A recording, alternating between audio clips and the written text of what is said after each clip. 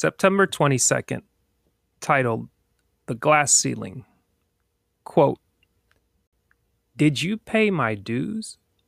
You bet. Was it tough? Without a doubt. But I was determined to find out how high is high." Holly Berry, actress. Here's the meditation for today. Experts in psychology say you cannot change your whole personality. Yet, regardless of the personality you have, you can be content with yourself and your world. The way to achieve this peace of mind is to develop yourself as fully as possible. Each of us has a ceiling of performance.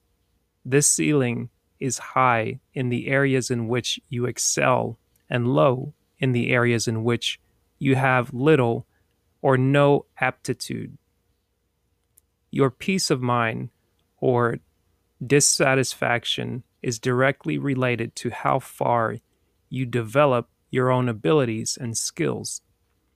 If you knew how to exploit your talents fully, you would know complete contentment. Your discontentment reflects your unfulfilled potential. Just how much of your potential are you using? 50%? 30%? How about 20? A man who spends his Saturdays constructing a summer home or chasing a remote idea is usually much happier than the man who spends his weekends lying on his couch. As a rule, the person whose job makes him work close to his potential is a much happier person. The tougher the task, the more fulfilled the individual. Contentment comes to us when we become fully engaged with our powers and potential. It's important that each of us maintain a mental picture of the person we want to become. This blocks the boredom and stifles any feeling of inferiority caused by working too far below our potential. Self-fulfillment comes to those who work full blast, fully extended. Only then can we experience the satisfaction of a job well done. Affirmation. Today, I will ask, how much of my potential am I using? I will begin to exploit my talents. Today, I will ask, how much of my potential am I using? I will begin to exploit my talents. That was September 22nd's read, The Glass Ceiling, from Dr. Dennis Kimbro's book, Think and Grow Rich, A Black Choice, Daily Motivations for African American Success. Wow. It's amazing to believe that there are only 7 days left in this month and about 3 months left in the year. I hope you're making the most of today on this hump day as this year wraps up.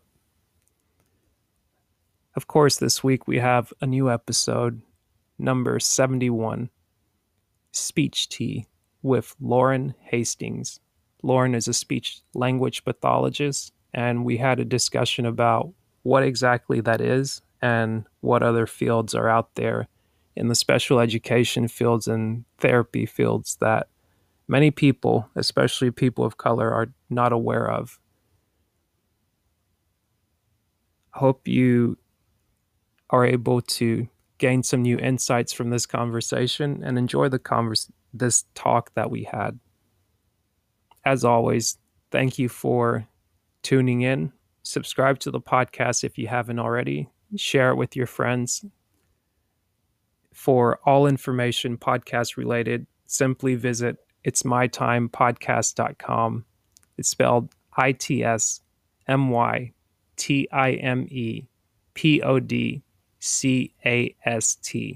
It's mytimepodcast.com.